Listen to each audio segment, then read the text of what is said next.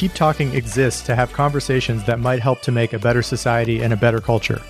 As humans, talking openly to each other is one of the key tools we have to gain knowledge, to seek the truth, to foster curiosity, to exchange and explore ideas, to see nuance, to ask big questions, to defend individual liberty, to resist ideology and tribalism, to heal and develop, to glean insight, to learn from history, to change our minds.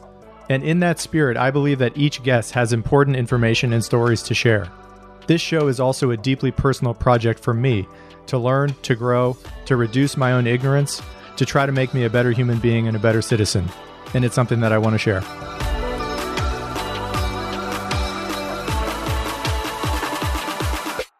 The following is a conversation with Avi Loeb. Avi is a theoretical physicist and cosmologist at Harvard University.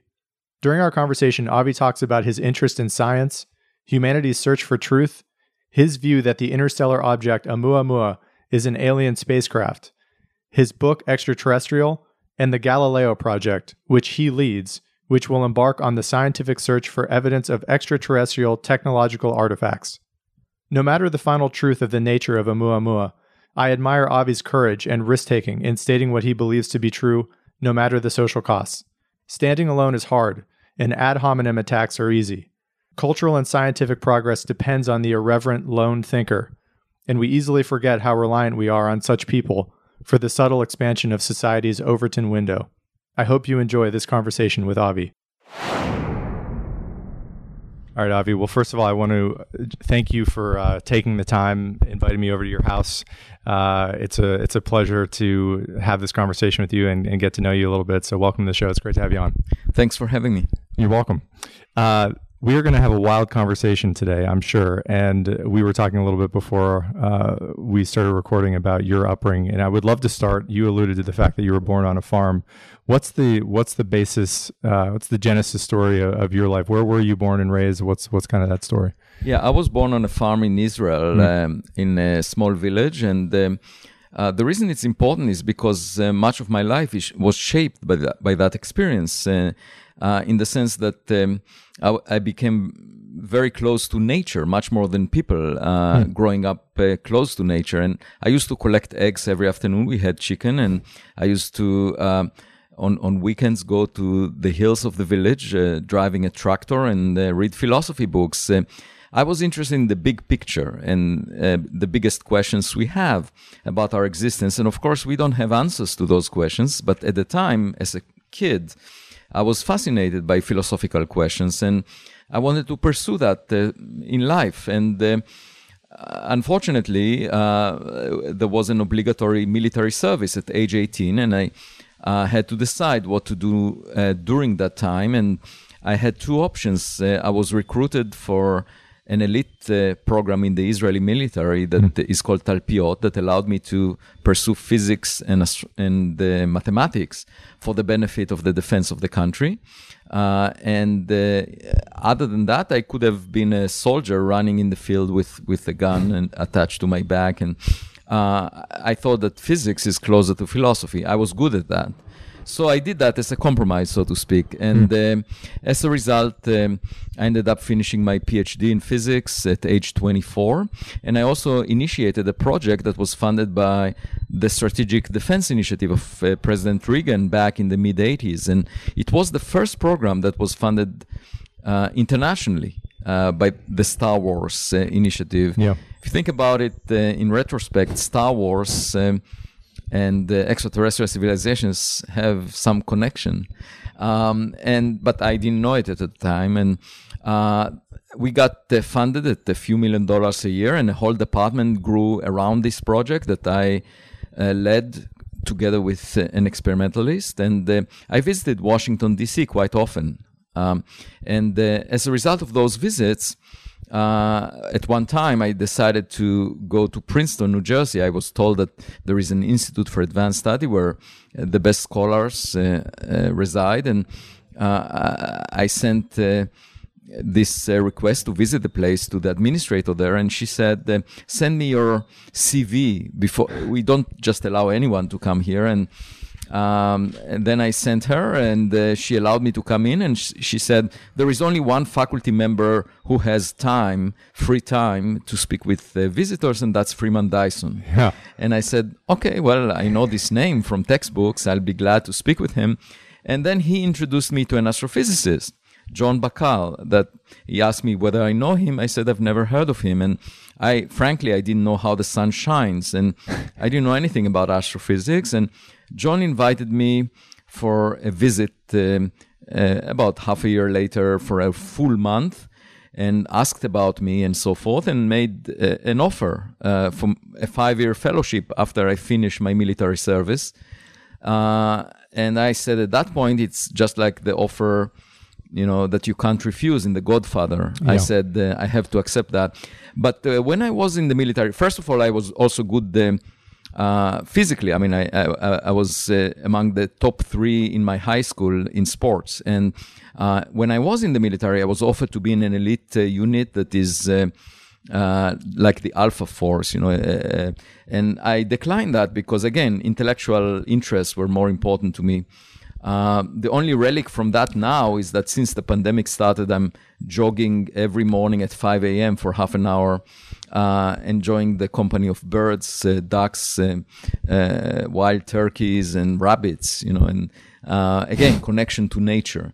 And by the way, space itself, for me, represents the unspoiled nature that humans have not reached yet to spoil. And I connect to that much more. I don't have any footprint on social media, so I don't really care how many likes I get. And at some point, my book became Extraterrestrial, that came out 6 months ago, became bestseller. And my publicist in the UK said, good job, Avi, you are selling the book quite nicely. And I said, I'm not selling the book. I'm just conveying my message.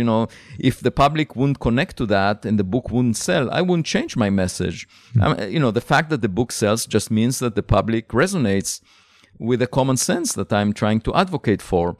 And I wouldn't change my message. So once again, the way I think was shaped by my upbringing on a farm where I don't care much about social pressure or what people say. And I basically try to describe what seems right to me and what I feel nature is about. And that's more important to me than people, and we live just close to the Walden Pond here, where Henry Thoreau argued that, during the Industrial Revolution, that people should move closer to nature rather than be engulfed in cities and in social interactions with each other. They should become independent in their thinking and so forth. And I very much resonate with that. You mentioned earlier that you were always interested in the big picture, and I assume that means also the big questions of life. And you alluded to the fact that we still to this day don't have great answers for some of those questions. Right. What were those subjects, the questions that you really were curious about, that you wanted to go after in your life? Right. So the one distinction between science and philosophy is that philosophy really addresses the most important questions, but it doesn't have an answer. Yeah. And science addresses the questions for which we can get an answer. At least traditional science. Nowadays, you have branches of physics, for example, that talk about things we can't observe, like the multiverse. I would regard that more as a branch of philosophy than physics, because in my mind, in my vocabulary, physics is about testing your ideas against experiments. And the most fundamental question we have is the meaning of life. Yeah. What does it mean? Why? I mean, we are born into this world like actors put on a stage, and we have no idea what the play is about. And people are trying to give meaning to their life as time goes on during their life, and all of this appears a little bit superfluous to me. I mean, it's we don't really know. I mean, we live for such a short time, and the first thing we think is that the play is about us, and of course that's natural, but it's the wrong assumption, because the first thing you notice as a cosmologist, as an astronomer studying the universe, is that the stage is huge. It's 10 to the power 26 times bigger than our body. We are clearly not at the center of it, like the ancient Greek philosopher Aristotle used to argue. And for 1,000 years, people believed him because it flattered their ego to be at the center of the universe. But, Copernicus and Galileo demonstrated that most likely, the Earth moves around the sun. It's not at the center. And of course, the philosophers at the time didn't agree with Galileo, and they didn't want to look through his telescope because they said they know the answer, that the sun moves around the Earth, and they put him in house arrest. Yeah. And that only maintained their ignorance. So, since then, of course, we realize we are not at the center. We now have astronauts looking at Earth from a distance, and they can easily tell that the Earth moves around the sun. I mean, that's obvious. But beyond that, we also know today is something that was not known to Galileo, and that is that the Earth-Sun system is not really rare. I mean, half of the sun-like stars have a planet the size of the Earth, roughly the same separation. We know that from the Kepler satellite. And that implies that our backyard is not unique. And once again, nature tells us, don't feel that you are an important player in this play. We are just one actor out of tens of billions of others probably. But if you ask the scientific community, they will tell you, we need extraordinary evidence before we will contemplate discussing the possibility that there are other civilizations out there. We don't want to discuss it until there is extraordinary evidence. And I say, what do you mean by that? That's a very arrogant approach. Actually, it makes common sense to assume that if you replicate the circumstances on Earth on tens of billions of other planets in the Milky Way galaxy alone, and then there are trillion other galaxies like the Milky Way in the observable volume of the universe, it's very likely that you end up with similar outcomes. And most stars formed before the sun, and therefore there were civilizations that predated us. We are not special or unique. That should be the underlying assumption, rather than asking for extraordinary evidence to demonstrate that we are not alone. We should ask the opposite, and we should search. That's the obvious thing to do, to look for evidence. That's what science is about. And I find it really disturbing that this is not a mainstream activity within astronomy right now. So altogether, I would say that if we find other actors out there, they might tell us what the play is about, and that is the most fundamental question. What is the meaning of life? We might find out that, for example, that those civilizations are so advanced, they can produce life in their laboratories. They can produce universes in their laboratories. These are things that qualities that we assign to God, to divine entities in our religions. And imagine if technology can accomplish the same task, and it will change everything. And so my point is, by studying the universe, you can address deep philosophical questions. So for me, doing astrophysics ended up being married to my true love, even though it was an arranged marriage. Very good. I'm curious about your own development. I think you're right that we all, as infants, as small children, as uneducated people, have an egoic idea that we are the center of the universe, and then we're disabused of that very quickly as we get older and become more literate, more educated. I'm curious how that affected you in your development. If there were ideas that you held as a younger man that you had to give up on, or that there was a significant shift of perspective in your perspective of yourself and your own life as you were growing up and becoming more educated personally. Well, I remember many instances where I sat with so-called adults as a kid, and the adults would tell me not to ask some questions or not to think in some directions. And, it really was frustrating to me, because it was clear to me that the adults don't know more than I know. And they pretend that they know more, and they want to look respectable, so they invent answers to questions that they don't know the answers to. And that really troubled me, and I hated that fake image of knowing more than you actually know. And if you ask people that knew me from my childhood, they would tell you that I haven't changed much. And I see science as a privilege of maintaining your childhood curiosity. So I remained, in that sense, innocent, willing to ask questions, even though I'm bruised on social media, but I don't have any footprint on social media. So I don't care if many scientists ridicule the discussion on extraterrestrial civilizations. I don't really care about it because, we can decide not to look through our windows just because people ridicule it, but that wouldn't prevent our neighbors from being out there, whether we look through the window or not. Just like the sun did not move around the earth, irrespective of whether the philosophers looked through Galileo's telescope or not.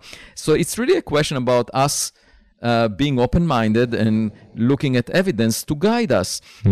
I was asked at a forum, I had 1,100 interviews over the past 6 months. And in one of them, I was asked, how do you define an intelligent culture? And I said, that's a culture that is guided by the principles of science. And what do I mean by that? I mean cooperation and sharing of evidence-based knowledge. And there are two elements to that. One is cooperation and sharing. And if you look at human history, we didn't cooperate much. Most recently, about COVID-19, the information from Wuhan, China was not really shared with the rest of the world. And it could have saved lives. And you ask yourself, should politics enter into considerations of life and death? And I say no. I mean, it should have been shared openly by the Chinese government. And and you look at the Second World War, and the 75 million people died in that war, 3% of the world population at the time. That's much more than the COVID-19 death toll so far, and it was a devastating blow to humanity, and it was driven by racism. I mean, 2/3 of the Jewish population in Europe were killed, and it was the Nazi regime that tried to feel superior relative to other people. And that makes very little sense. So the idea of sharing and cooperating apparently is not clear. If you look at human history, it's not being practiced very often, and we waste a lot of resources on trying to feel superior relative to other people, some nations relative to other nations.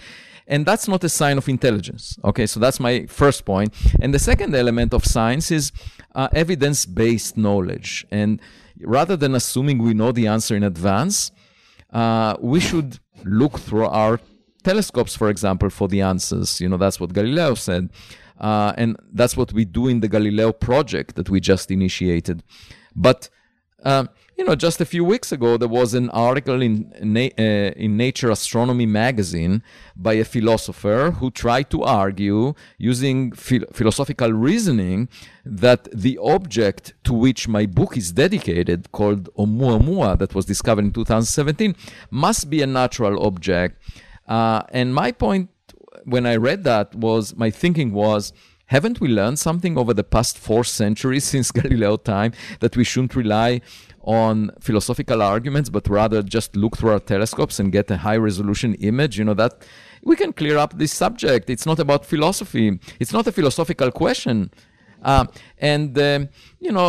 do think that our civilization will be much better off if we were to rely on the principles of science, and that could save us. But unfortunately, we are not at the moment. And that includes even scientists. That's my point. It's not just the general public that dismisses the value of science on some occasions and so forth. It's actually scientists that say, we don't want to look at data.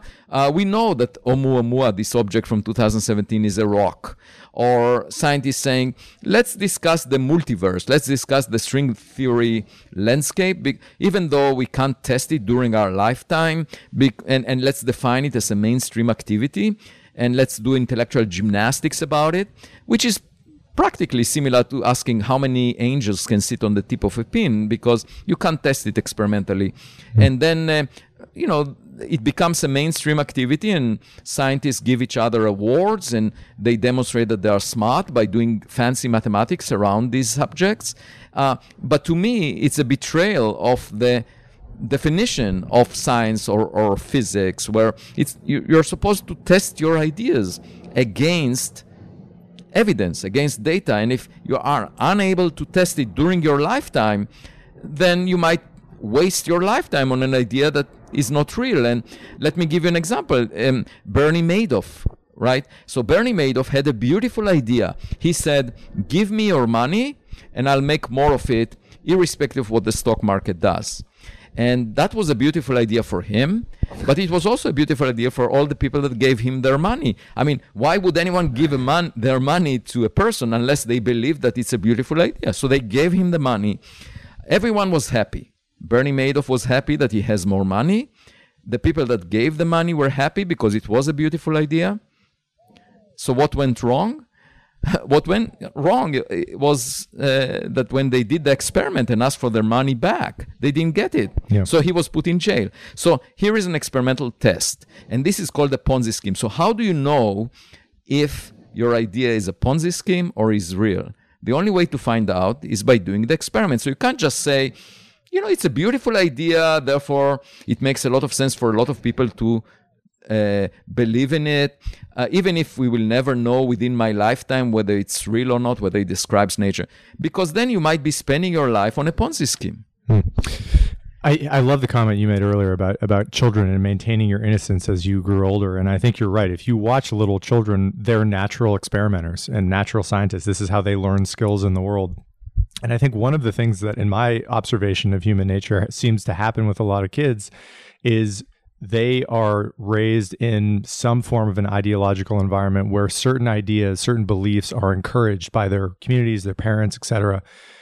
Did you experience anything like that? I'm curious if you were raised with any kind of, either religious tradition or ideological political views that were imposed upon you that you had to reject, or was that really not a part of your upbringing?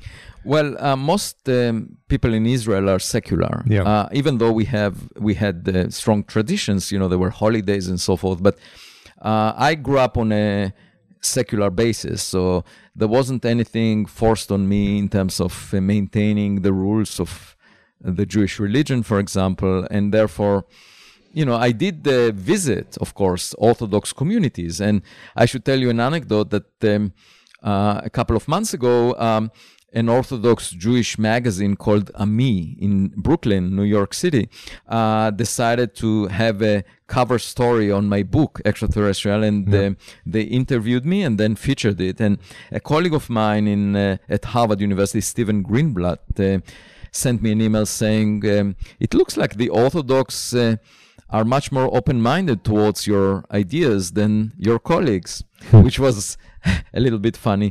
Of course, when I visited the Orthodox communities, I raised a lot of questions, asking them about what they believe in, and they regarded that as an opportunity to perhaps convert me to Orthodoxy, because someone that shows interest in asking questions is a potential recruit. Someone that doesn't pay attention at all is more difficult to recruit. So they tried, but they didn't work out. Yeah. And as you got older, right? I mean, it seems like have tried to live a life where you are led by your own curiosity and allow the evidence to speak for itself. And I want to get into your book and your ideas and views of Oumuamua, but what is your current worldview? I know you mentioned earlier that as an astronomer, when you look around the universe, you begin to take in the reality of the fact that we are a very small story in a much larger story that's happening in the universe. How do you view human life, given your worldview currently? Right. So an important milestone in that context was the fact that both my parents passed away over the past few years. And that changed my perspective in a sense, because I recognized that we live a short time, and therefore we should focus on substance rather than impressing each other. That we should keep our eyes on the ball, not on the audience, so to speak. And it's sort of like this statement in Gone with the Wind. Frankly, my dear, I don't give a damn. That's pretty much what I felt. I just want to say what I think is right, and irrespective of what others are saying around me. And of course, I expected that people will respond to the content of what I'm saying. But what I found out throughout the past year, for example, is that people are not playing it fair. When they disagree with you, they're not just disagreeing with you, they're trying to sabotage the entire effort, aggressively. Basically, talking to my students or postdocs and trying to tell them not to work on subjects that I find exciting. And to me, that sounds like an invasion of academic freedom because, okay, you can disagree on a topic of research. You might say, oh, it would lead nowhere. But in that case, you should just let the other person pursue it, especially if a project like Galileo is using funds that were not originally intended for science. We're not using National Science Foundation funds. We're getting funds from private donors. And in that case, people should say, okay, that's great. Let them look for evidence. If they don't find anything, it will just reinforce what we were saying all along, that there is nothing there to find, and just let them do it. Yeah. I would expect that to be the attitude. But instead, people are aggressively trying to bring it down. And you ask yourself, why would scientists do that? I mean, what good does it serve rather than basically to have a self-fulfilling prophecy, to say something will not succeed and then aggressively bring it down so that they can say, look, I told you so. Yeah. And I find that to be inappropriate. It's not a healthy intellectual environment where you let many flowers bloom and see which one looks most beautiful. Because the point is, if we are not searching for wonderful things, we will never find them, for wonderful things. And it's a self-fulfilling prophecy on the one hand to say, we need extraordinary evidence to be discussing extraterrestrial intelligence, and at the same time, not fund any search and ridicule anyone who attempts to fund such a research. I mean, I thought when I wrote my book that people would just say, okay, we don't want to fund this research, and we want extraordinary evidence. But now I see that when I get funded by someone external, that by itself is also a problem to those people. And I don't understand that. Why should that be a problem? Let many flowers bloom. Let this project collect the data. We're just trying, we're not invading anyone's territory. We're just saying, let's collect evidence and see what the unidentified aerial phenomena are all about, okay? The government, which is the most conservative organization, had a report delivered to Congress saying, we are not doing our job. We don't know what some objects flying in the sky of the US are all about. So that's an unusual admission that the most conservative organization, the intelligence agencies within the government in Washington, D.C., say there are things we don't fully understand. So I say, okay, well, this subject is a serious matter, right? The former CIA directors, Brennan and Woolsey, former President Barack Obama are saying these are real objects. They looked at the classified data. This is a serious matter. You hear serious people talking about it seriously. I say, okay, let's move it away from the talking points of politicians, military personnel to the realm of science. What could be wrong about it? We are using telescopes to look at the sky. Most of the sky is unclassified. Over the past few weeks, I got funded at nearly $2 million from people I've never knew. I got an email from the administrator in the astronomy department at Harvard saying, you have a new research fund. And I wrote to her, what do you mean? That never happens in academia. I was department chair for 9 years and 3 terms, the longest serving chair in the astronomy department at Harvard. And I've never seen such a thing, that a faculty member would get a fund without even meeting the donor, without knowing about the donor, without knowing who the donor is. It never happens. But it happened to me. And then, over the past 2 weeks, there were 2 multi-billionaires at this porch that we are speaking in. And they came to ask me questions about my book, and they showed interest in my research. And, that's unusual. And the bottom line is that I got nearly $2 million for research. And I say, okay, this money came from a source, that is curious about this question. And why would the scientific community, or at least some scientists, have a problem with that? Yeah. I'm just interested in getting to the bottom of the identity of these UAP.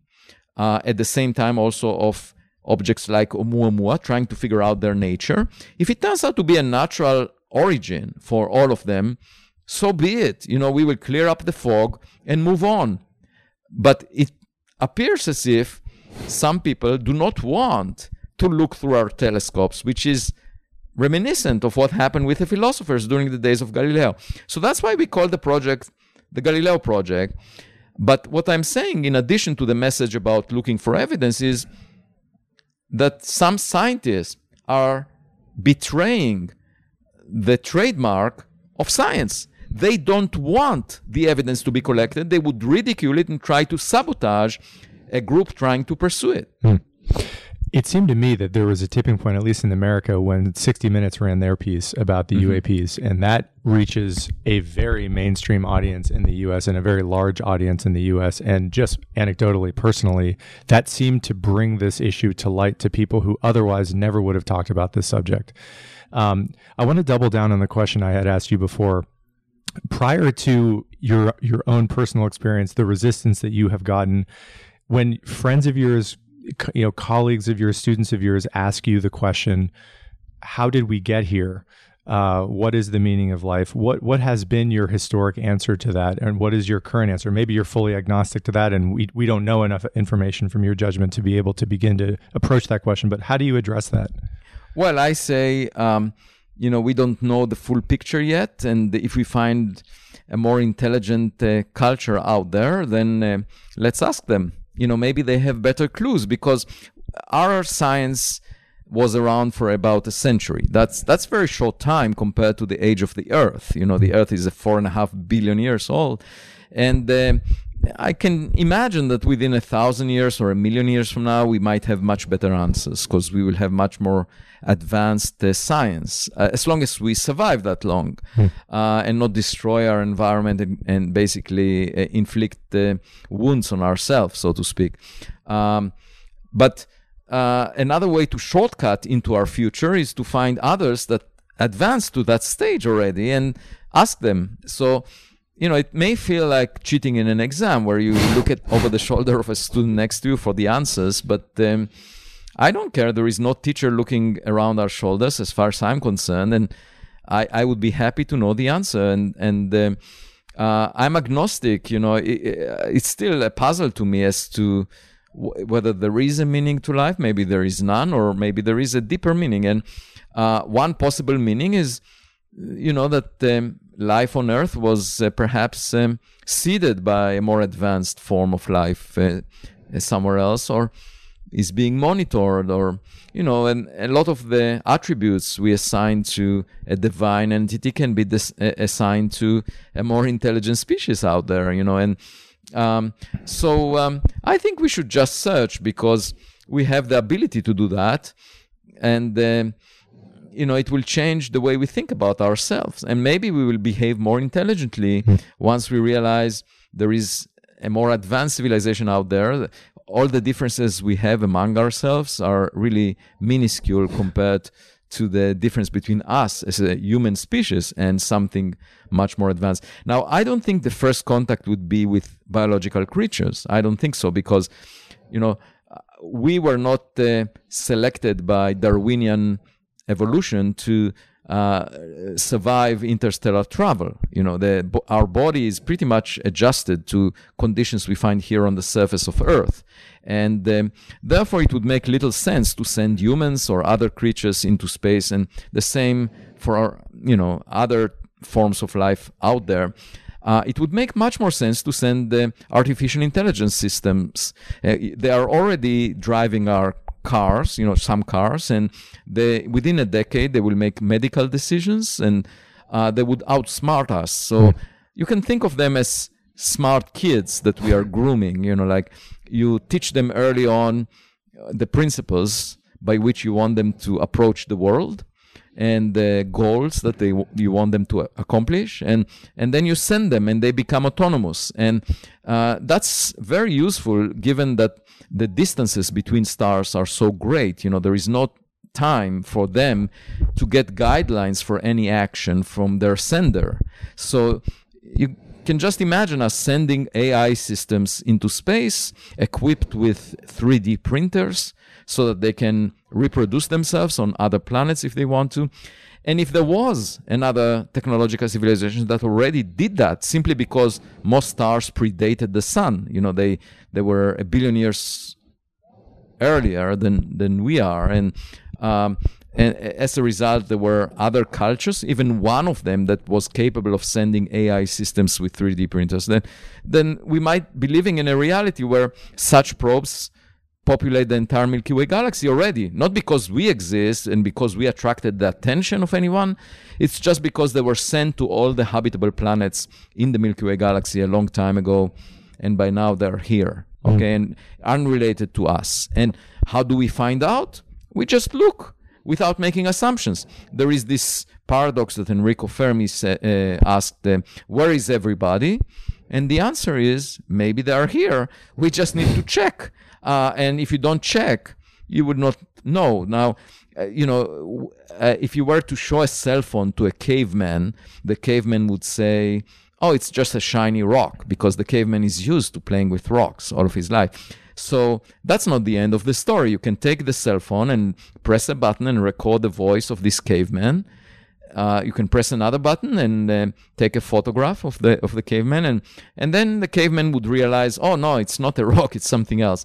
And the same is true for us. If we get enough information on objects that appear to be floating around Earth, then we will figure out that they are artificial and not natural. It wouldn't look like a rock. We would see the bolts, we would see the screws on an object. It would not be a rock. Yeah. That's obvious. So my point is, once again, it's not a philosophical question. We can just demonstrate that something is artificial. Yeah. And you mentioned Darwinian evolution in your previous answer, and I'm curious if, given where you sit right now with your perspective on life on Earth and life in the universe, if you are still persuaded by that theory generally, at least in the big picture and its primary principles. Is that something that you've thought a lot about? What are your views on that generally? Say, ask it again.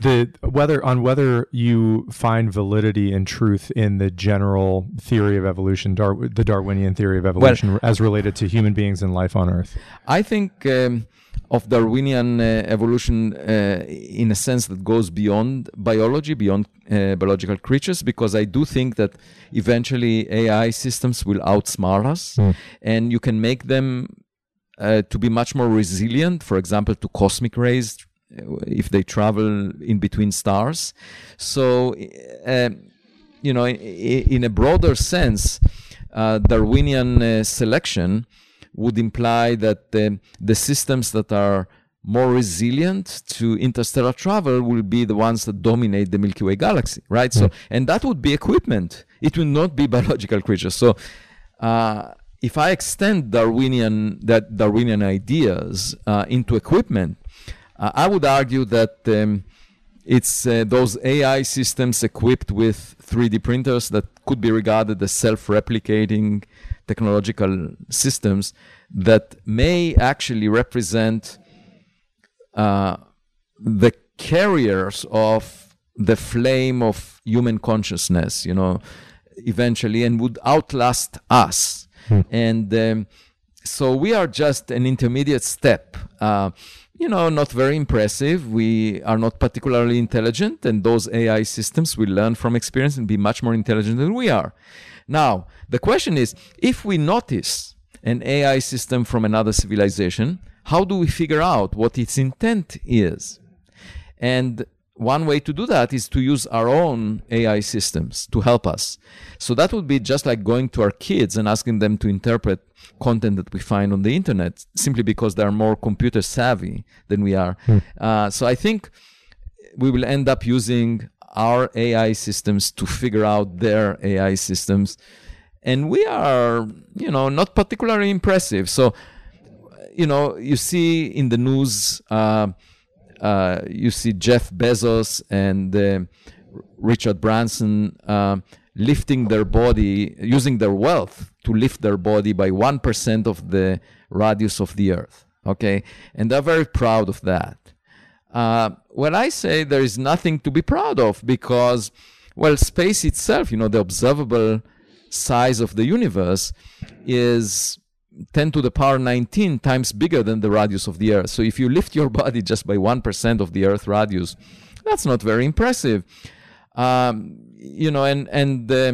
We've, for example, we sent the Golden Record with the Voyager mission. Yeah. And just, to brag about our cultural accomplishments, if any extraterrestrial finds it, that's presumptuous, and because I think of us as one ant out of many ants on the sidewalk of the Milky Way galaxy. There were many that predated us probably.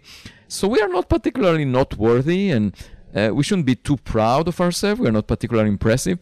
There is one caveat to that. If we ever produce AI systems that we send out that could traverse interstellar distances and survive and replicate themselves and can survive for billions of years, then that's something to be proud of. But if you lift your body by 1% of the Earth radius, that's not something that we should be so proud of. That it just shows how limited is our worldview, like thinking that by having small steps we are really accomplishing a lot.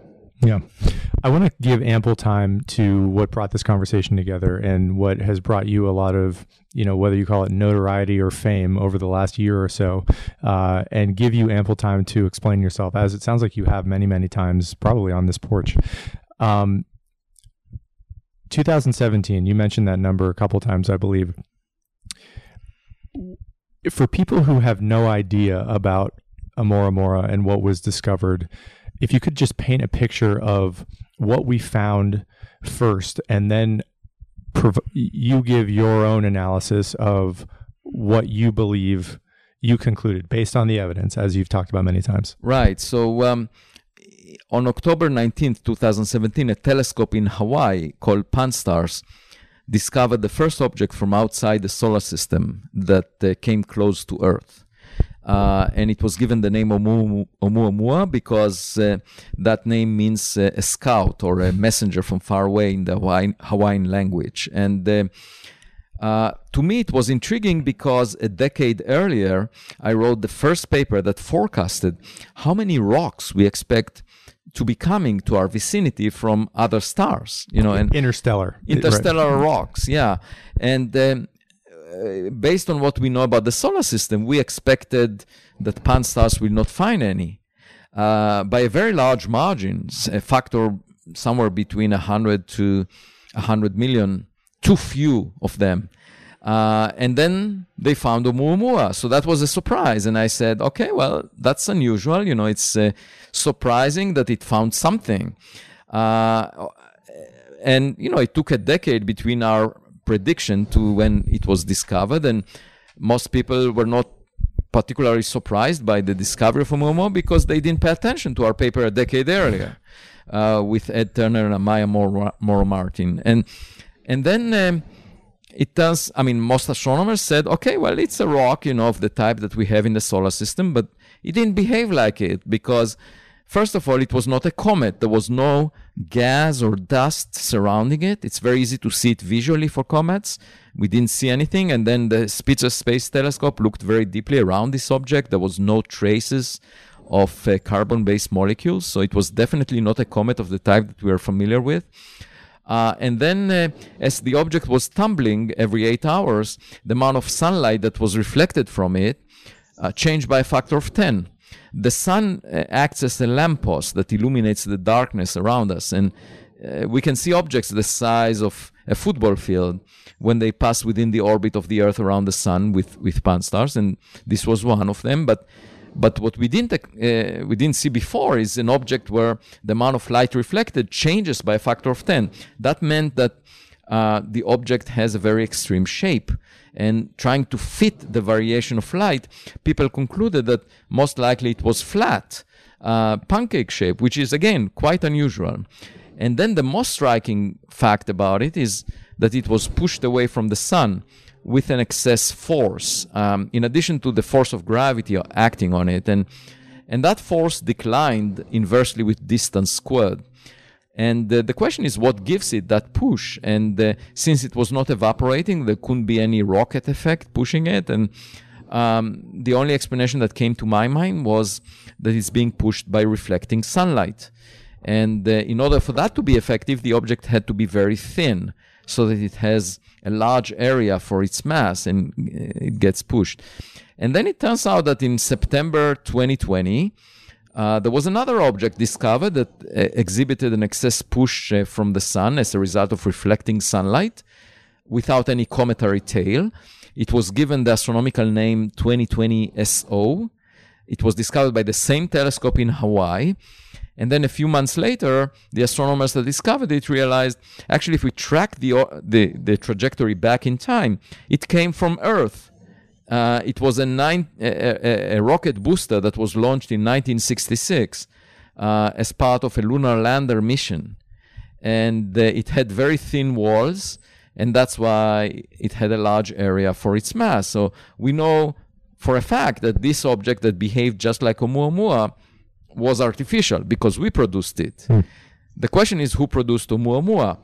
And so I wrote a scientific paper saying maybe it's a very thin object that is artificial, and it was accepted for publication in the Astrophysical Journal letter within a few days. We didn't have a press release, but there was a huge interest in it from the public and a lot of pushback from the scientific community. And then I wrote a book about it that was published at the end of January 2021, this year, 6 months ago. And the book became a bestseller in many countries, was translated to 25 languages, and there were about more than 25 filmmakers and producers interested in using the book as a basis for a documentary or a feature film. And I had more than 1,000 interviews since the book came out. And so there was clearly a lot of interest from the public, a lot of pushback from the scientific community.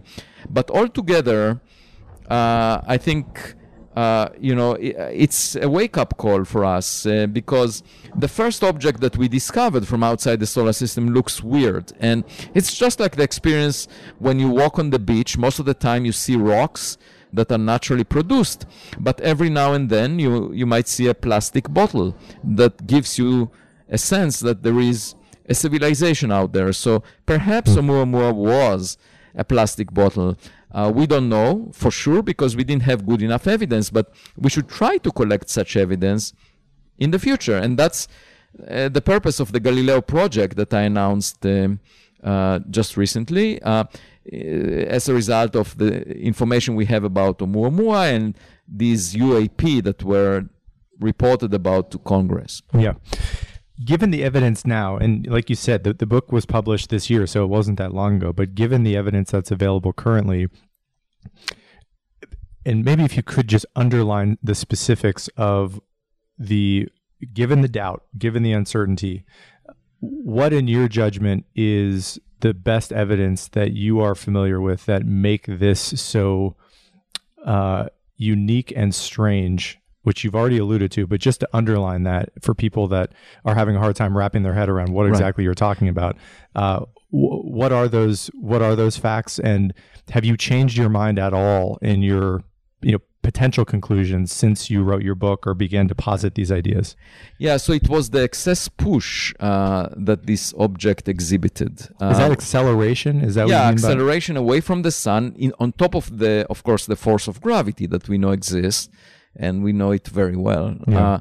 And the fact that there was no cometary tail visible or detected implies that something else is going on. Now, the best evidence that this is unusual is that all the scientists that pay attention to the anomalies of Oumuamua, that try to explain the excess push, came up with objects that we've never seen before. And for example, a hydrogen iceberg, a chunk of frozen hydrogen the size of a football field. We've never seen such a thing. We don't know if it's produced in nature. There is no evidence. But the suggestion was hydrogen is transparent and therefore it may be evaporating, but we don't see it. And maybe it's a hydrogen iceberg. What I say is, okay, well, the problem is that a hydrogen iceberg would evaporate very quickly along the journey through interstellar space because it absorbs starlight. We showed it in a paper. But I'm open-minded. I say, okay, fine. If we take an image of a future object like Oumuamua, we can easily tell if it's a hydrogen iceberg. Then there was a suggestion maybe it's a nitrogen iceberg, a chunk of frozen nitrogen chipped off the surface of a planet like Pluto. Okay? And I say, well, we did the calculation. There isn't enough frozen nitrogen in the Milky Way galaxy to account for enough objects like that so that you will see one of them. But, let's be generous and say we may not know. Maybe there are nurseries of nitrogen chunks, and fine. Once again, let's collect more data. And then there was a suggestion, maybe it's a dust bunny, a collection of dust particles 100 times less dense than air. My problem with that is when it gets close to the sun, it would get heated by hundreds of degrees and would lose its integrity. So it's not clear to me that it can actually maintain itself as an object, such a cloud. But these are suggestions that were made in the literature, scientific literature, as an explanation for the weird properties of Oumuamua. And I say, if these are the suggestions that people can come up with from the mainstream, then we should definitely leave on the table the possibility that it's artificial, because all of these suggestions invoke something we've never seen before that is rather exotic because it has challenges. Now, at the same time, when you have these suggestions being made, even before they were made, there was a big group of mainstream scientists saying, there is nothing to explain here. It's natural and that's it. And like a group of scientists would come together in an article, a review article in Nature Astronomy saying it's natural and there is no reason to consider anything else.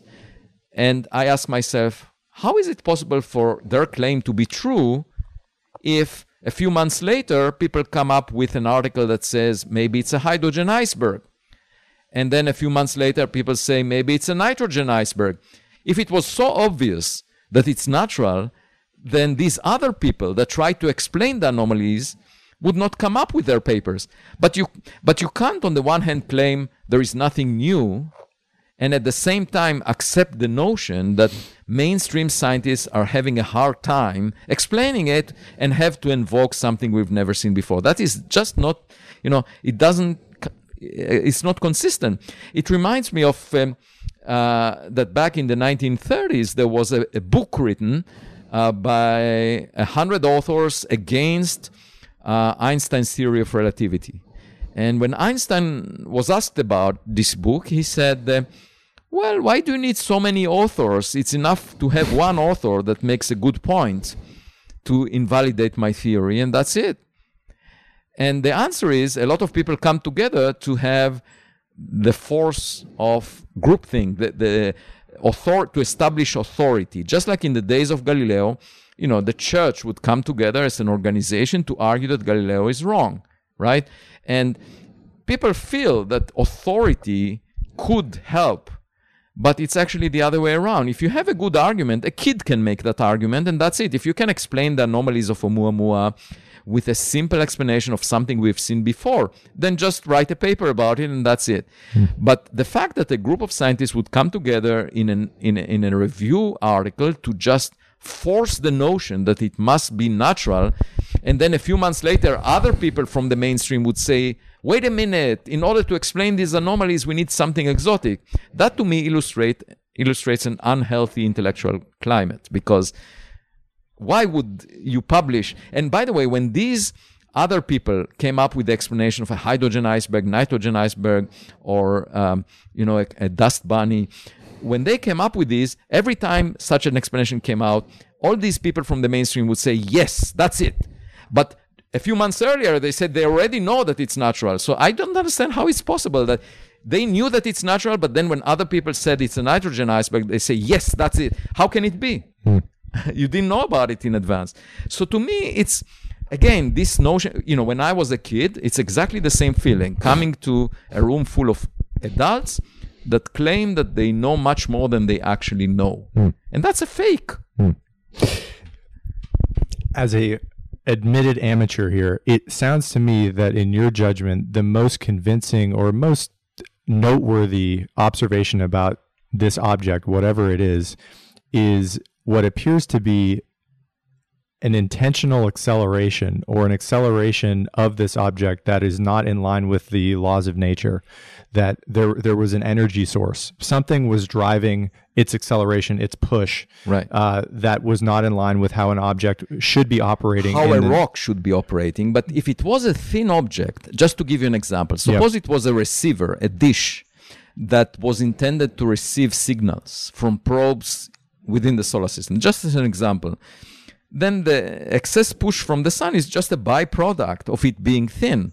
Just like in the case of 2020 SO, which was a rocket booster, it had thin walls. It was not constructed for the purpose of being a light sail, but it had thin walls, and that's why it exhibited an excess push by reflecting sunlight. So my point is, when you see an object behaving in a way that is being pushed by sunlight, that is a red flag that this object is not a rock. Yeah. You know, that's something that tells you, we should look at it more carefully because it doesn't behave like an asteroid. And at the same time, if you don't see a cometary tail, then it tells you it's not a comet. And so my point is, if something doesn't look like a comet or like an asteroid, we should have a better look at it. Of course, you can come up with a hydrogen iceberg, a nitrogen iceberg, a dust bunny, all kinds of explanations, but you shouldn't assume that they must be correct because we've never seen something like that before. So we should be open-minded, right? And we should look and check whether it's a cell phone that we are thinking to be a rock, just like the caveman used to playing with rocks. And of course, if we ever get close to such an object and it looks artificial, and we land on it, then we should press its buttons and see what they are doing. Just like pressing the buttons of the cell phone in a way of educating the caveman that, it's a piece of technology. Yeah. And again, just to underline one final point about what you were just saying, it was sunlight triggered acceleration. It seems like well, it was fully consistent with the object being pushed by reflecting sunlight in two senses. One, that the force declined inversely with distance squared. That was consistent with the data. And it was also a smooth acceleration, a smooth force that did not have jittery behavior. If you have an evaporating object, usually the evaporation comes in jets. That's what you find on comets, and the jets introduce some jitter. And also the spin of the object changes over time because of the evaporation. And none of that was observed. The spin period did not change much. And also there was not much jitter in the acceleration of the excess acceleration. And the other thing is, when you have an evaporating, for example, a comet which has ice on the surface that evaporates, there is a certain distance from the sun where the ice is not melting anymore because the sunlight is not hitting it to a high enough temperature. And so beyond that distance, there is no evaporation whatsoever. And the rocket effect stops. And Oumuamua reached that distance, but the push continued in the same way. There was no abrupt cutoff. And to me, that illustrates that it may have been just reflection of sunlight. Where are we with Oumuamua in terms of our identification of where it is now? I mean, I assume we're still tracking it. Is that something that we're capable of doing at this point? What's the status of our ability to analyze what's going on with it? Well, we could see it only for a few months, and by now it's more than 1 million times fainter than it was close to the sun. So we can't really track it, and we could not chase it because it was moving faster than our chemical rockets. If we had a much faster propulsion engine, we could have chased it. My point is that in the future, if you find an object like it, we should trace it when it's approaching us. And if we see it a year in advance, then we can send a spacecraft equipped with a camera that will take a close-up photograph. And we did that with OSIRIS-REx mission that approached the asteroid Bennu and landed on it. So we could see from a close-up photograph that it's actually a rock. And it took a sample from the surface that it will bring back to Earth in 2023. So we can do that in principle.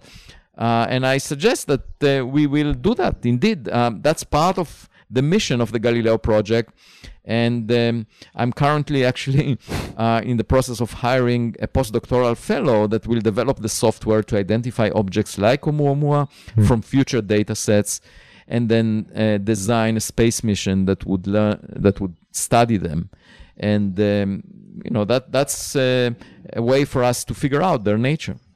You mentioned that you've received this $2 million grant out of nowhere, right? It sounded like this is extremely unusual in your experience for academics. I've never witnessed something like that. Yeah. What is your aspiration? What's your goal? What do you hope to be able to do with the money, and where's your focus going to be? Well, first, my goal is to get 10 times more, because with 2 millions, we can perhaps build 10 telescope systems. That would not be enough. We want to cover enough of the sky in order to identify enough to have a good chance of finding UAP, because there is a certain rate of reports that came out, and we estimated that we need of order 100 telescopes in different geographical locations in order to get enough data. We're taking a video of the sky, and we need to cover enough of the sky, basically. And so I hope that there will be other private donors out there that would be excited about the mission of the project that will provide the missing funds. But with the $2 million, we will definitely be able to demonstrate that we can do the job. We can build one or two such or a few such systems and test them to show that we can identify drones, we can identify birds and airplanes, and dismiss them with appropriate software on our computers, and then the system will perform in a way that would allow us to get a high resolution image of objects of interest. So we can demonstrate that, and after testing the systems, we will deploy them. And if we have 10 systems, that will give us some partial answers about, perhaps we will put limits on the existence of UAP.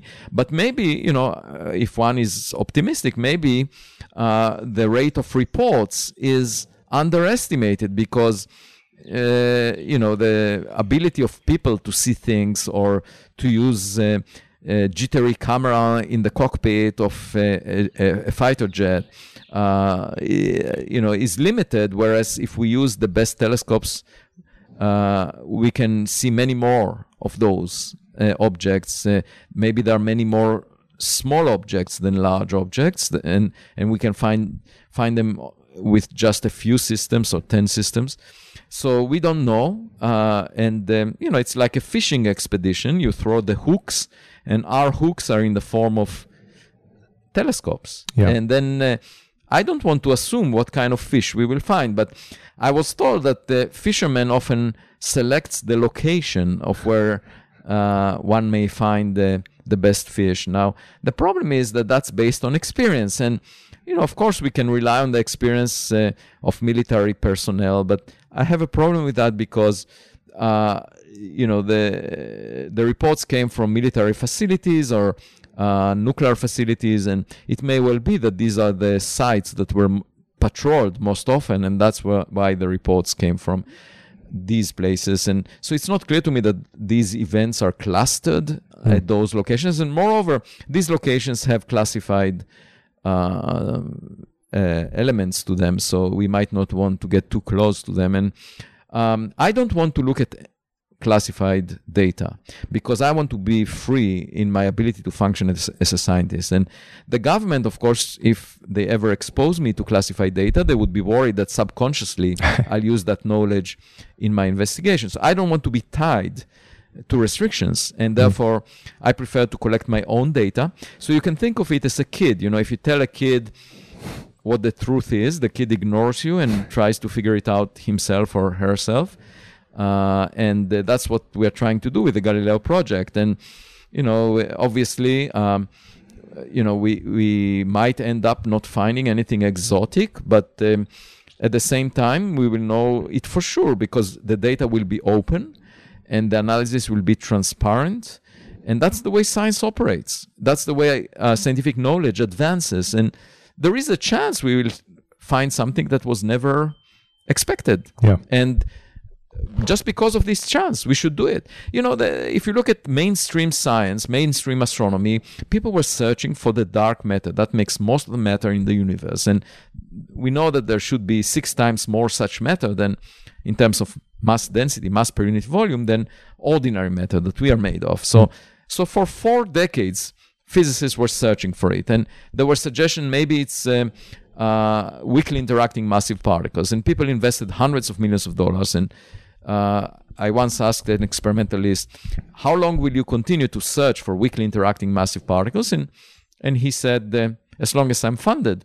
And so that is completely legitimate. And people regard it as mainstream to search for something that you don't know exists. And we've spent hundreds of millions of dollars. So I ask, why not, spend a similar amount of money to search for things like us? That makes a lot of sense to me. Like, we sent out Voyager, we sent out New Horizons. Why is that regarded so speculative to search for technological equipment in space compared to the search for weakly interacting massive particles that may not exist? Yeah. You have mentioned a few times the acronym UAP, and I think in my mind, I conflate that with UFOs. And I'd like to start with kind of a basic question related to this. Designed for an individual who hasn't been watching the news, is unfamiliar with the 60 Minutes piece that I was mentioning earlier, doesn't realize some of this documentation that seems to be either brought to light or declassified recently from the U.S. government. What are we talking about here? What has come to light in the last, say, year or so that the public is now aware of that you've been alluding to and we've been discussing briefly? Yeah, I think, well, first of all, there was the report that was delivered to Congress, which mentioned the 144 incidents, out of which only one could be explained as a weather balloon. And all of the remaining incidents involve objects whose nature is not clear. Now, there wasn't any data released inside the report, but there was a classified component to it, which was delivered to the White House and Congress people, and that have the security clearance to look at it. And when I examined the reactions of people that are highly respectable to the report, what they say is that this is a serious matter, that we are talking about real objects because they were detected by multiple instruments. And we don't understand the nature of these objects. They behave in very strange ways. And, and even though we have no access to the classified information, my inclination is to believe that if you were to see the images that are not released, it would give you a very strong sense that these are crisp images and we are talking about real objects, that we are not hallucinating. It's not a malfunction of some instruments, because you wouldn't have serious people talking about it, those people that saw the classified data. And that includes, the head of NASA, that the NASA administrator, that talked about the fact that we do need to have scientists engaged in explaining the nature of these objects. And Bill Nelson, he was a congressman, and he said that he had access to the classified data, and he thinks, as the administrator of NASA now, that scientists should look into that. And in fact, when he mentioned that on CNN around the time that the report came out, I sent an email to people under him and saying that I will be glad to help, and figure out the nature of these and make your boss happy, I told them.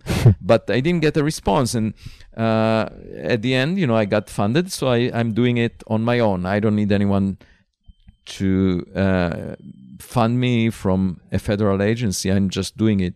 And I feel that, I assembled a strong collaboration that has exceptional scientists, mostly astronomers, that will engage in selecting the instruments that are best for us to buy off the shelf. And we're now discussing exactly what kind of telescope systems to put together. And then we'll test them, and we'll buy also cameras and the computer systems and develop the software to analyze the data that comes in.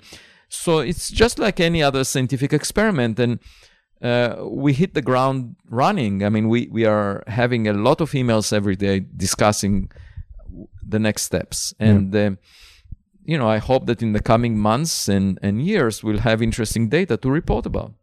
Again, for someone who has not seen any of the footage that was released, and my primary exposure was that 60 Minutes piece where video was literally shared on that segment. What is so odd about these UAPs, these unidentified?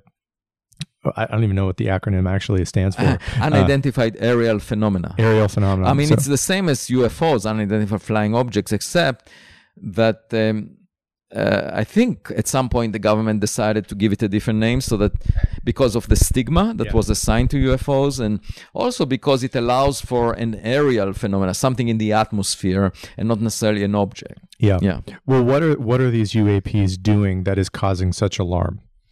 Well, first there is their motion that seems to deviate from what you might expect from human-made objects. Technology. We pretty much know the technologies we possess here in the U.S., and I would argue that we pretty much know what our adversaries have, because we have intelligence on other nations. And if there was any technology that far supersedes what we have in the U.S., which I believe is probably the best in the world, but if there was another nation that developed some technologies superior to ours, we would see some relics of those in the market. We would see consumer products that take advantage, because you can make a lot of money out of those technological advances. And so I would argue that we pretty much know what humans are capable of building right now, everywhere. And if you see an object behaving in ways that are not consistent with what we can develop technologically, that raises a red flag. What is this object? Why is it moving in such ways that we cannot really reproduce with our technologies? So one aspect of it is the motion of these objects. If they are real, by the way, it could be that you're looking at something that is not really an object. Just think about the spot of a laser that is often used to trick cats.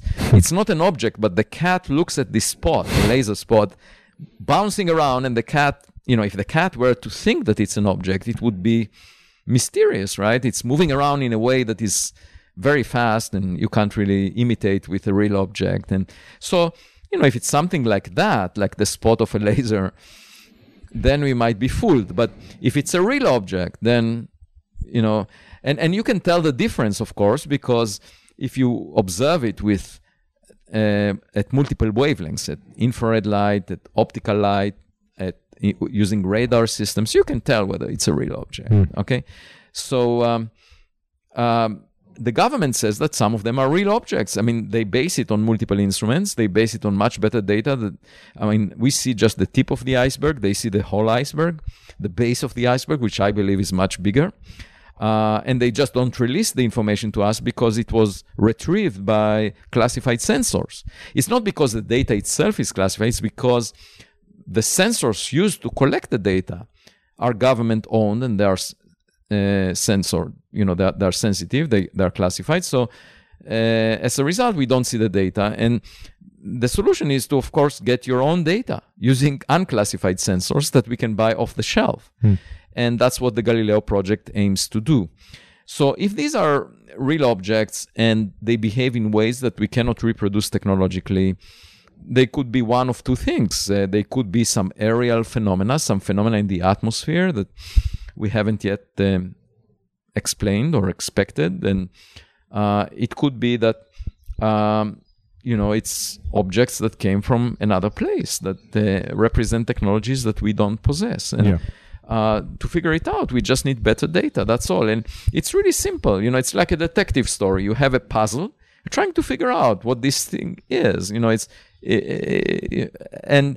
to me, it sounds exciting. When you have a puzzle, a challenge, and you have the ability to collect more data, what could be more exciting than that? And why should scientists say it's not worth your attention? Why would they say that? The government says it's worth our attention and the scientists ridicule it? I mean, that makes no sense. Yeah.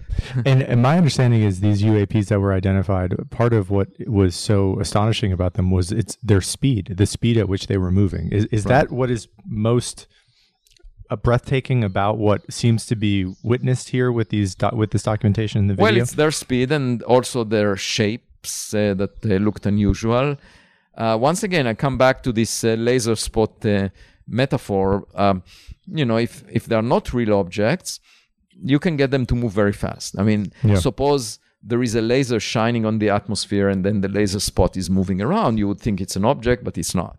So we have to figure it out, and we can do it by collecting good enough data and not relying on military personnel that have no scientific training, you see. And the instruments that were used were not optimized for this purpose. So my point is, this should be really examined by professionals and people that get paid to understand things in the sky. They're called astronomers. They're not called, military personnel or politicians. So there is a profession of people trying to figure out what things in the sky mean, and that's astronomers. And I was asked at Harvard, why would this research be part of my scientific work? Because if it's not, then it would have been regarded as side work that I cannot dedicate more than a certain fraction of my time.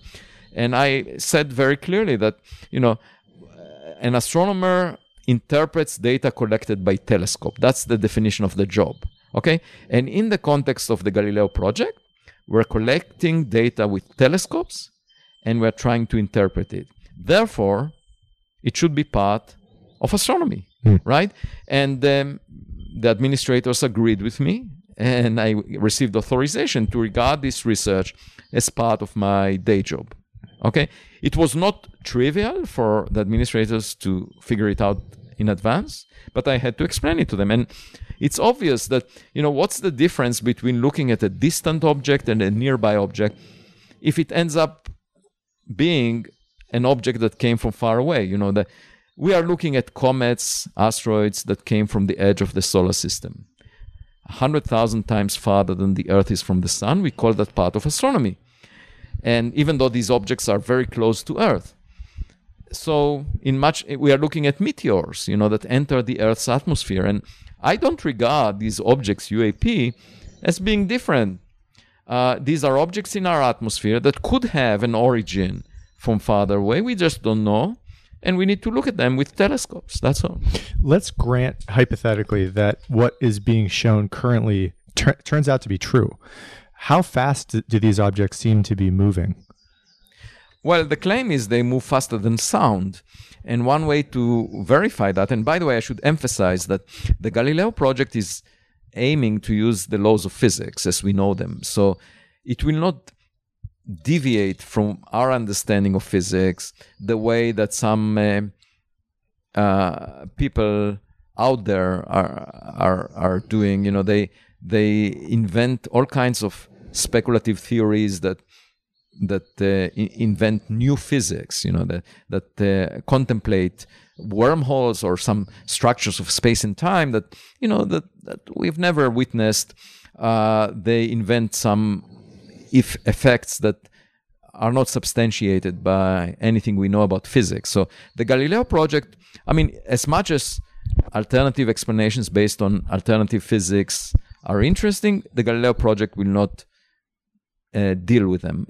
It will use science as we know it, physics as we know it, to explain the phenomena we see. Okay? And in that context, if an object is moving faster than sound in air, it should make a sound wave, some noise, a sonic boom. An airplane moving faster than sound creates a sonic boom. There is no way out of that. If the object has some cross-sectional area, it must generate sound waves. And we will use audio sensors to look for those sound waves. And that would be a verification that we are dealing with a real object. If an object goes through water, it should create a splash. You can't avoid that. You can't just say, this is an object that goes through water without creating a splash, or this is an object moving through air without creating a sound wave. That is impossible, according to the laws of physics. Yeah. If the object pushes air, It's just like a piston. It must generate a disturbance in the air. So my point is, we will have ways of verifying that the objects are real. And those are based on detecting them in multiple ways. And as a result, we will make much more robust statements about their existence and about their properties. Yeah. You said earlier in the conversation, just at the beginning, that if I'm remembering correctly, your definition of an intelligent civilization would be one that would be guided by the scientific method, by science, the mentality of a scientist. And I'm curious in where we sit today with your subject.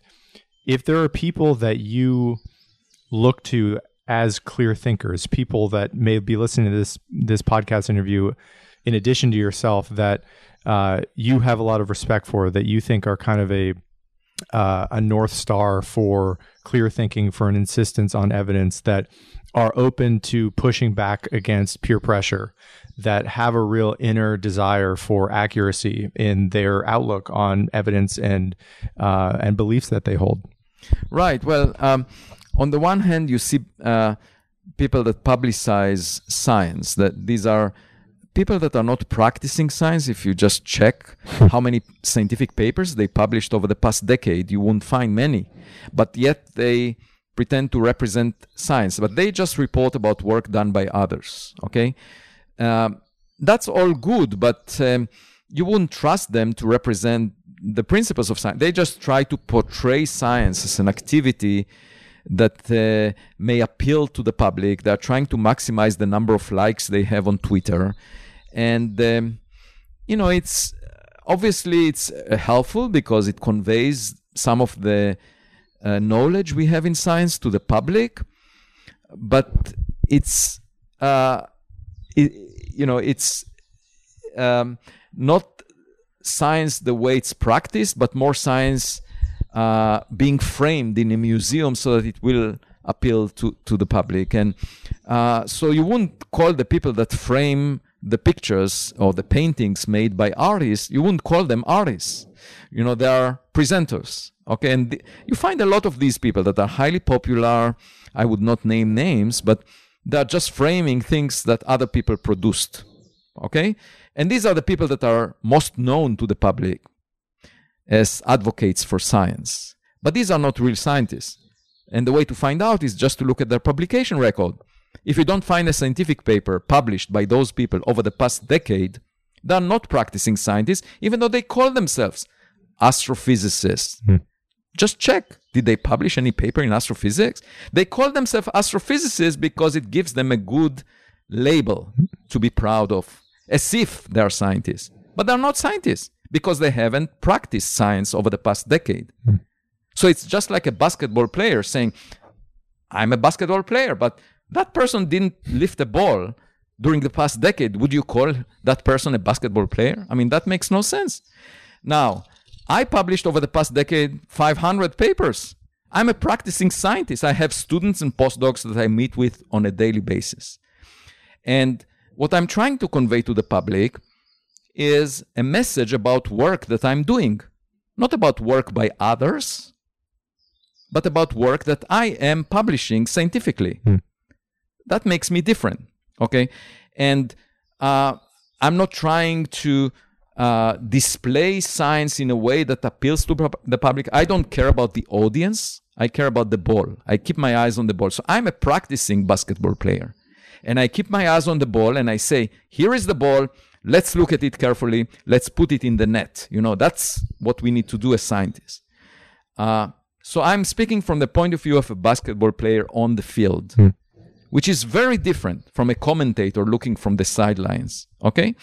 And that makes me different in a way.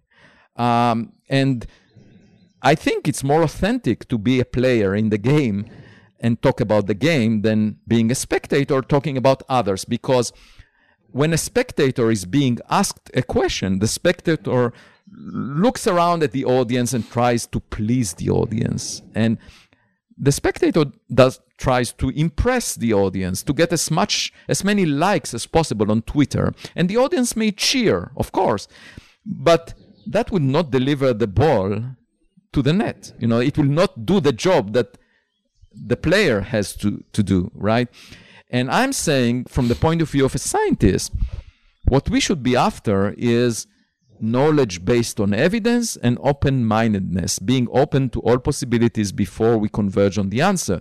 Not because the public likes one answer relative to another, not because we want to pretend that we know more than we actually know, which are the main features of a commentator or a spectator, but because, we're trying to find the truth. We're trying to figure out something. And just like a kid, we're trying to look at an object from all directions and figure out what it is. And rather than an adult saying, I pretty much know what this object is, and I don't need to look at it. And so that's my message. And I find it frustrating that the seeking evidence, and seeking that evidence with funds that were allocated for that purpose by private donors that do not take away any funds dedicated to other tasks of science, bother scientists. Mm-hmm. How is that possible? How is it possible that collecting evidence would bother scientists? Because they think they know the answer in advance.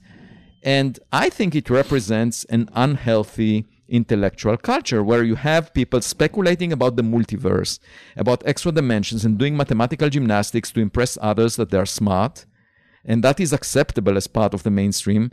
And when you talk about looking for evidence on something that was observed that looks anomalous, that is rejected and ridiculed. And that is just inappropriate. And that's why I talk about it. And I don't care how many, snarky remarks are made about my points on social media, because I don't subscribe to social media. And also because when I was 18 years old, my first training for 3 months was in the paratroopers. And I remember the saying that sometimes a soldier needs to put his body on the barbed wire so that others can pass through. And my goal is really for the young generation to be able to speak on this subject freely in the future so that this will become mainstream. Because right now, it is not a healthy conversation. And I want to dig into that specifically. I mean, I speak for myself in having a hunger for trying to have a worldview that is as accurate as I can possibly conceive of based on the evidence. And I think the public generally finds scientific papers often extremely intimidating, given the jargon and the necessary knowledge to even begin to broach the subject.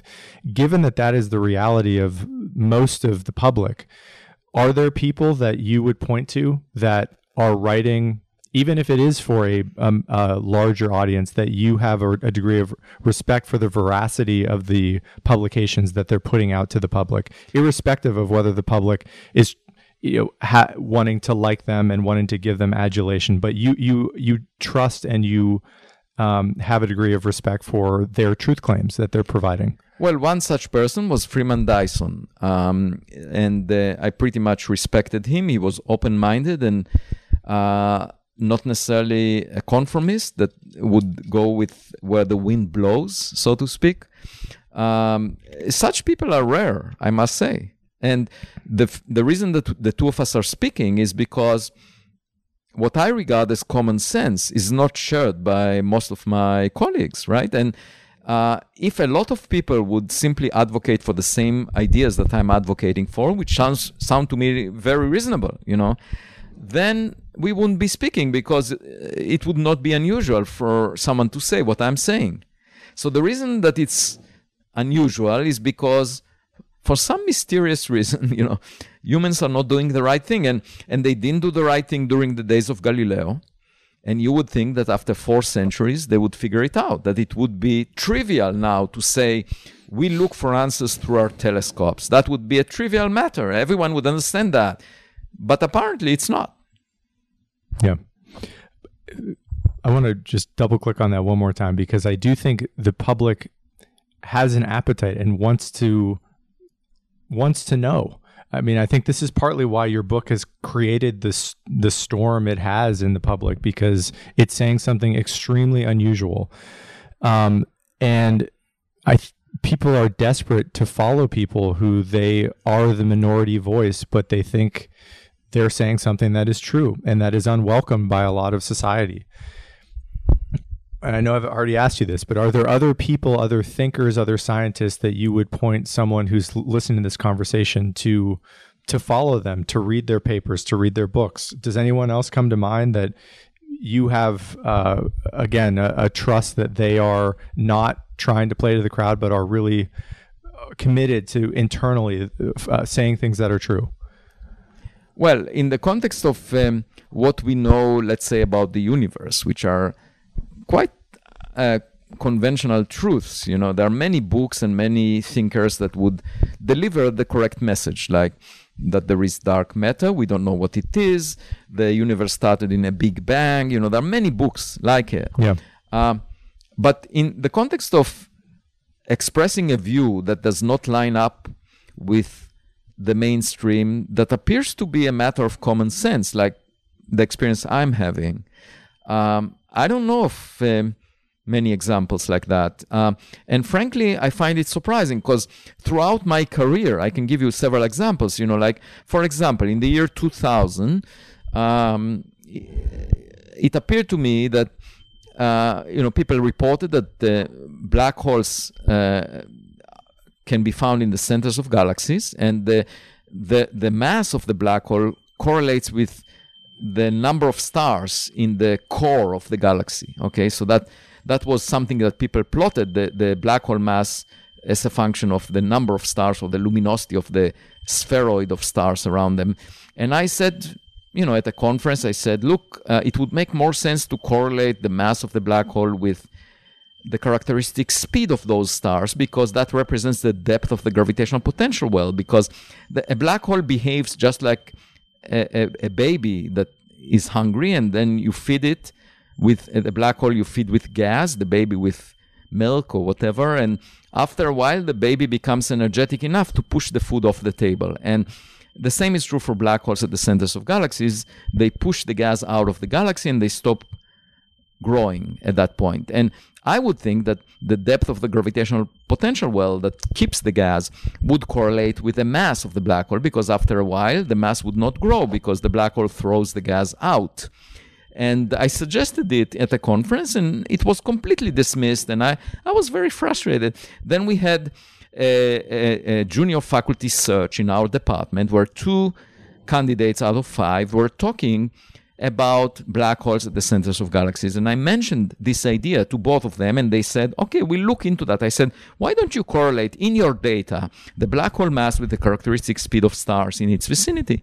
So I didn't hear from them for a few months, and then I heard from them at the same time saying, wow, that's amazing, that there is a very tight correlation. And one of them said, you have so many publications. I spoke with my collaborator. We decided that you don't need this paper, so we will mention you in the acknowledgement. The other one said, we can add you to the paper, but we have tens of other authors. I said, don't worry about it, just put me in the acknowledgement. And then there were these 2 papers that came out at the same time. It became the hottest discovery for a decade and a half. Like, that was the thing that everyone talked about. The 2 teams were fighting for the credit for this discovery. Okay, and it shows you an example where I was trying to explain to people why this might be interesting. They dismissed it altogether, and then they found it to be correct. And the same was true about, around the same 2 years later, I was saying to a colleague at Princeton, I was on sabbatical there, I said, why don't we try to calculate what happens when you have a hotspot moving around the black hole, because then you can map the space-time near the black hole. And that colleague said, well, there would never be a hotspot near a black hole. Forget about it. And nevertheless, I came back to Harvard half a year later, and I told my postdoc at the time, let's calculate it, Avery Broderick. And we did a calculation. And then 15 years later, a German group discovered it at the center of the Milky Way galaxy. There is a black hole, and they found a hotspot moving around it very close to the black hole. And, that was the main discovery of this instrument that they developed for years called gravity. And, that's another example. And then in 2013, January 2013, I gave a lecture at the Winter School saying, gravitational wave astrophysics is an exciting frontier. And another lecturer 20 years younger than me, stood up 10 minutes into my talk, just at the beginning of my talk, and in front of the entire audience of students said, why are you wasting the time of these students on a subject that will clearly not be important throughout their careers? And that was January 2013. Then in August 2015, just 2.5 years later, the LIGO experiment detected the first gravitational wave signal from two black holes coming together. And the subject of gravitational wave astrophysics became the hottest frontier because we now have a messenger different from light that we can use to explore the universe. And in all these instances, I had a notion of what might be exciting, and there were people dismissing it. And some of these were young people. And it was a general feature that when a person would come to my office over the past few decades and tell me about what they are doing, that I would immediately think about something that they should look into. And they would say, wow, that's a great idea. And they would do it and say, wow, that I got a very interesting result. And it wouldn't be any effort on my end. I just couldn't understand why this person didn't think about it to start with. To me, it came quite naturally. From that, from this experience, I learned that I shouldn't pay attention to what people say. I should just advocate for what I think is right. And I did it in the context of Oumuamua. But that was very different because not only was it dismissed, but also people attacked me personally. And that never happened before, And, young people that have not seen the 800 papers that I wrote until that point and were not aware of all the work that I've done throughout the years and the 35 students that I have, graduate students, and the H index of 117 that I have that implies how many citations I get and, the 8 books that I wrote and so forth. Young people that haven't seen it would ridicule, write snarky comments on Twitter, and I say to myself, why? Why do they do that? I mean, why is it so different than the experience I had when I advocated for correlating black hole masses with velocity of the speed of stars near them and so forth? And in all of these cases, I talked about something that was not accepted at the time, but it was never so personal. And, it may well be that speaking about a smarter kid on the block raises other issues in the minds of people, and also because the public cares about it so much that the scientific community wants to distance itself from the public, to maintain this pedestal that it has, to always be in this sphere of feeling sophisticated and talking about intelligent things that the public doesn't really have a grasp over, and sort of like how many angels can sit on the tip of a pin. And if not for that, I just cannot figure it out.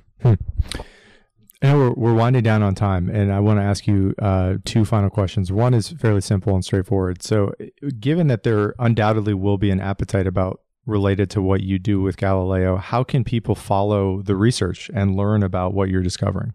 Right. So we have a website. If you just Google Galileo Project Harvard, you will find this website. And also I write on a weekly basis a commentary to Scientific American where I talk about the project. And of course, as we make progress, I'll update the public about it. And I'm also starting to write my next book where I'll discuss some of these issues as well. And so I have a lot of things lined up through which the public can appreciate what is being done. And I must say that, I'm 59 years old now, but I see a very, the best is yet to come, so to speak. There is a lot going on, and it's a very exciting life to live through based on the past year, and I really see unlimited horizons, and I very much hope we will recognize some piece of equipment out there. Yeah. And it's unknown what the end result will be, right? I mean, you're approaching this with an open mind, and right. you are letting the evidence lead you, hopefully, wherever it leads you. Exactly. And this dovetails into the final question I want to ask you. This is a society and cultural show for primarily an American audience, but really a global audience. And for someone, you're an educator, a teacher, a researcher. For people who, like myself, are not in academia, are not trained scientists, but are interested in the truth, in trying to live a life in accordance with the truth as best they understand it. What advice do you give people like that, with a disposition like that, with an enthusiasm for that outlook on life, for hacks or systems or a method for approaching the world in a way that their brain is calibrated as such to be able to see the world accurately? How do you respond to people like that who aspire to live in accordance with the truth? Well, it's very simple. You just believe statements that are supported by evidence. Yeah. So, if someone tells you that they are Napoleon, they might feel that this must be true. Sincerely, they might say, I'm Napoleon, but it doesn't mean that you should believe them. You ask them for their ID, and you look at the idea, and if it doesn't say Napoleon on it, you know how to react to that, right? So the point is, as long as you're guided by evidence, as long as you ask Bernie Madoff to give you your money back, then you protect yourself against Ponzi schemes. And, it's the same thing when you invest your money. You have to make sure that you are not wasting it. And the way to find out is always by paying attention to evidence, to facts, and being guided by them rather than by rhetoric. The problem is that very often you will have people trying to fool you. And I say, if this principle is not practiced by all scientists, then, I shouldn't hold the public to a higher standard. And so the first thing I want to do is make sure that the scientific community follows that principle. And that's what I'm trying to practice here. I don't just preach for it. I said that the search for extraterrestrial intelligence would attract a lot of talent into science. I said that when my book came out. And I also said that it will bring new funds into science. And I asked people that were engaged in SETI, in the search for extraterrestrial intelligence, why don't you just join me in this endeavor so that we can bring more people to science and bring more funds to science? And I now demonstrated that it's true. It's not just preaching, but I actually, over the past few weeks, I got thousands of emails after the Galileo project was announced of enthusiastic supporters that want to help the project both financially and professionally. And I received funds that were previously not allocated to science. So I rest my case. Avi, this has been a real pleasure to get to meet you. And as you said, this seems like it's the beginning in terms of what is next for you and your researchers and the organization generally. So I'm excited. I know I speak for many people in voicing that interest as well. And best of luck. I really appreciate the fact that you gave me this time and are open to sharing this information with the public. It was great to meet you. Well, thanks for your support, and we will try not to disappoint you. We appreciate your support, and we'll try to do our best to justify your trust in us. Thank you. Thank you for listening to this episode of Keep Talking. If you are finding value in this podcast, please consider supporting the show on Patreon at patreon.com/keeptalkingpodcast. I truly appreciate all of you who are supporting the show.